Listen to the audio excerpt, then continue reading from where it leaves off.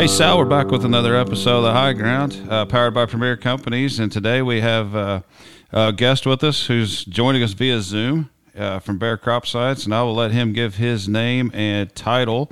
But we're thrilled for the opportunity to sit and talk with someone with your perspective on the industry, and especially on your company and the amount of your products that we move.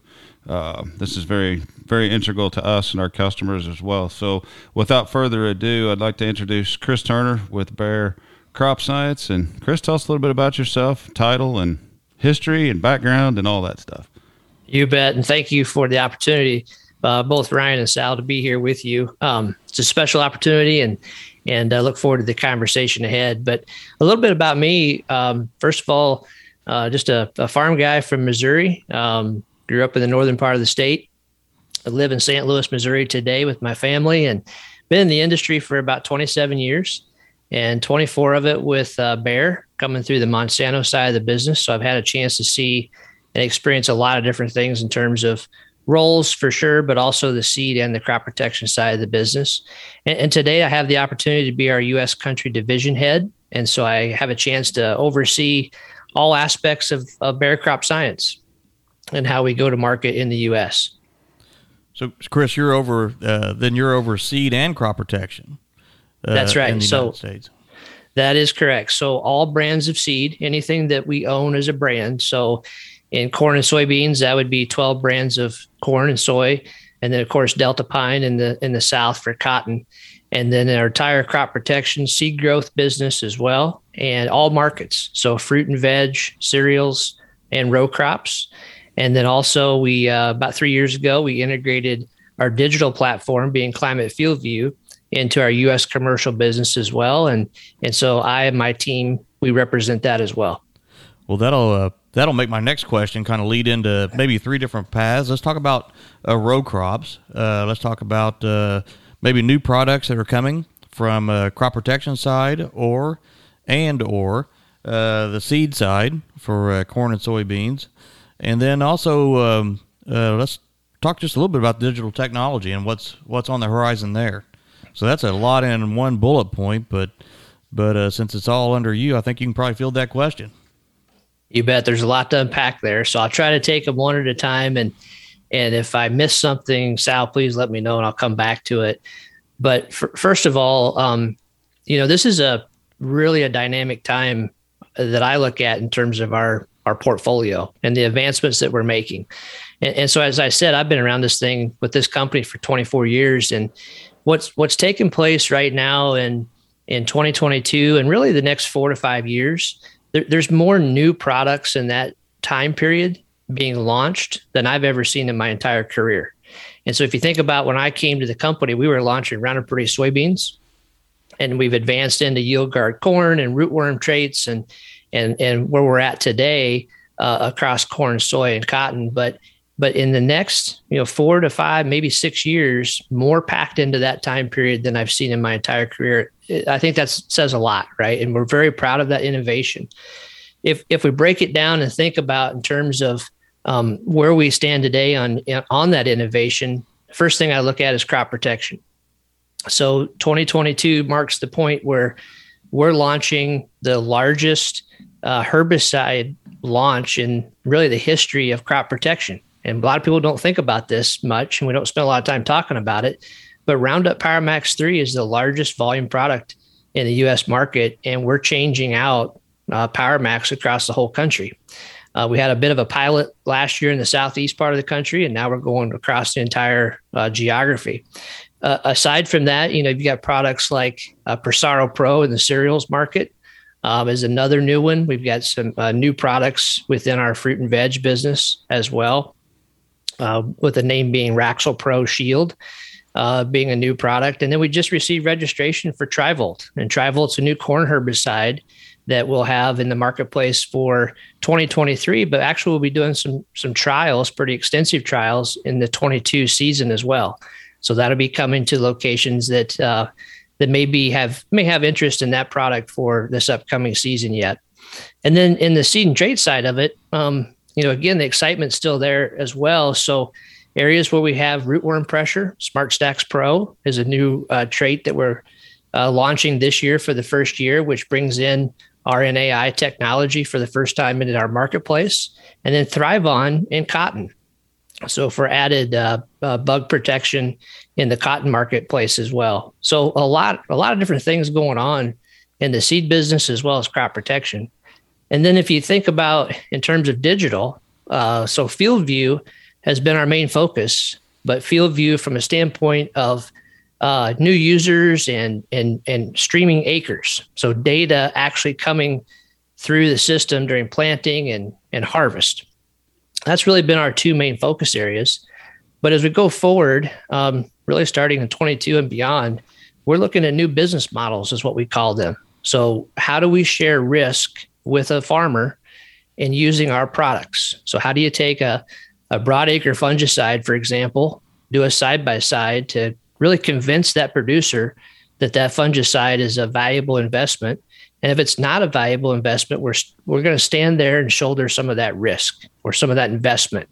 And we have those examples in seed as well as in crop protection. But that's really the next generation of what I see coming in digital as well.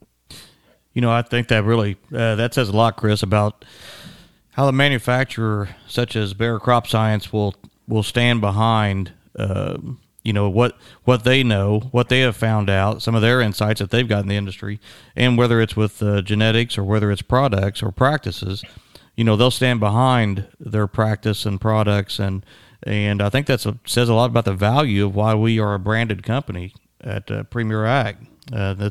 We want to participate in all those things. We really appreciate the partnership that we've got with Bayer Crop Science. Well, it's the number one thing that farmers tell us too, is that the input costs are going up, the risk of farming is going up. They're looking for partners to share in that risk. And I think that's where it can be a win-win-win for everybody involved. It's a win for Premier, it's a win for Bayer, and it's a win for the farmer. When we think about putting it all together, it's a different way of representing product. That's the change and the change management piece of it. It's not necessarily just selling a jug or a bag. It's actually selling a system and an experience. And so that does take a little bit of extra training and honing our skills. But I think that's where this whole market's going to go sooner or later. Outstanding. I'd like to jump in just a little bit. A subject that's been pretty on the forefront of everybody's mind in this area comes to when we protect the plant through the summer, and we're doing sometimes multiple fungicide passes at this point in time when we're dealing with all of these different diseases, and we're obviously chasing yield. We're going to really continue to chase yield at these prices for certain. But as we talk about the application methods, and we've got planes, we've got helicopters, we've got ground rigs. One of the topics that continues to come up, and as we're in a pipeline, I'll just go ahead and run it out with you now. That short corn that we've been hearing about, and we know it's in the system, and we know it's in the pipe somewhere. Kind of what is the timeline on that? Is that genetics and selective breeding? And then if you've had some trials out, can you tell us anything about the yield results on those? Yeah, this is a fun one to talk about, and it has generated a lot of excitement, especially with some of the weather events across the Midwest. Gosh, Ryan, a couple of years ago, I didn't know what derecho meant, right? And so now we're starting to see these wind events, not just in Iowa or Illinois, but we're starting to see them across, most of our corn growing geographies at some point in time. And so short corn essentially is the first wave of it is a breeding event. That's what we're investing in right now. And you can take a 7 or 8 foot tall corn plant and get it down to 5, maybe 6 feet tall. And so those nodes start to stack up, and you have a stronger plant to withstand strong winds. Now, it's not bulletproof. I don't think anything ever will be, but it definitely shows significant signs of improvement. And so where we're at with that breeding event is we've got it in a number of trials that it most likely will be in fields in your geography this year, where your sales folks can take a look at it, where farmers can take a look at it, and really get an idea of how this thing looks and how it could be of value. And then as we move forward, we'll move into a traded version as well. But the first thing will be the breeding version. The breeding version, we're moving from more of a test plot experiment, demonstration, if you will, the last couple of years. We're moving to bringing that to farmers here this year. So we're going to be talking to maybe 350 to 400 farmers about short corn. And so partnering with certain dealers to have some side-by-sides, if you will, in the marketplace, get more exposure, basically, because we're still learning about this thing as well and what it can and cannot do. And then as we move forward, 2023, we would move into a groundbreaker experiment. And what we talk about in terms of groundbreakers, we started this several years ago, where we bring new technology, and before we launch it, we bring it to a wide footprint geographically, as well as a number of producers as well, to get even more comfort and confidence around what this new technology is going to bring. So we'll do that with the short corn as well.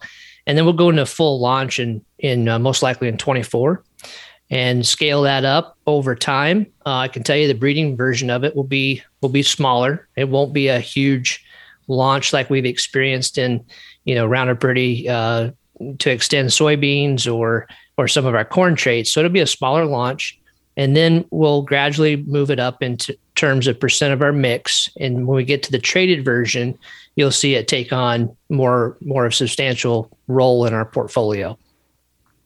Outstanding. Well, thanks. I know that it's on the forefront, and without changing equipment and being able to make that application from the ground, if needed, that just allows a lot more opportunities and to push that application back into a reproductive stage, and not necessarily have to do it all in a vegetative stage if we're trying to get across it at a certain height. So we certainly don't want to give away our plant health protection processes and what are agronomically sound practices just because there's some kind of a limitation. So I appreciate that. Thank you very much. I think we can all stack hands and agree that if we can grow more on an acre of ground, and if we have a shorter statured corn plant, for our listeners that may not be familiar, it allows us to get in there later, I guess in the maturity of the corn, to get on more nutritionals, put nitrogen at a better, more closer to when the plant needs it for uptake, and to make a difference with nutritionals, and try to get as much as we can out of the corn plant on that acre. And it kind of goes hand in hand with the sustainability message we have. Yeah, that's right, Sal. And any row crop machine can get over top of this corn. I saw it last summer, and whatever brand of row crop machine we have in the lineup in the fleet, they can be used to make these applications. So again, something that's really, really exciting, but it's actually just one part of a portfolio in the pipeline that I see unrolling the next 4 or 5 years that gets me really excited. All right. Well, Chris, I'm going to take us, I guess, from your perspective as a U.S. division lead of both crop protection and seed. And we had Josh Linville in with StoneX on another podcast. And for an anchor us in a date, this is March 10th, 2022. And what are some of the global trends right now that's affecting product development for U.S. farmers? And maybe I don't mean so much current events as much as I do just global trends that could be impacting what we may see on the farms in the United States. Yeah, that's a really good question, Sal, and we could probably have a whole podcast just on that one.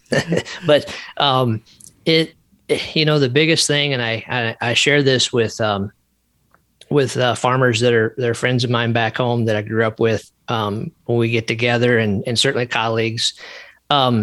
Literally every single day within Bayer, and I think within the entire industry, we talk about, and I think we will continue to talk about supply and logistics. So raw material, ingredients, that's one element for sure, but just other key pieces that go into getting a product produced and shipped. So from plastics to cardboard to fuel to truck drivers, there's literally not a day that goes by that I don't have some type of conversation internally about, a dilemma that we're dealing with. And it's labor shortages, interactions with our global counterparts to get raw materials here, production situations here within the U.S.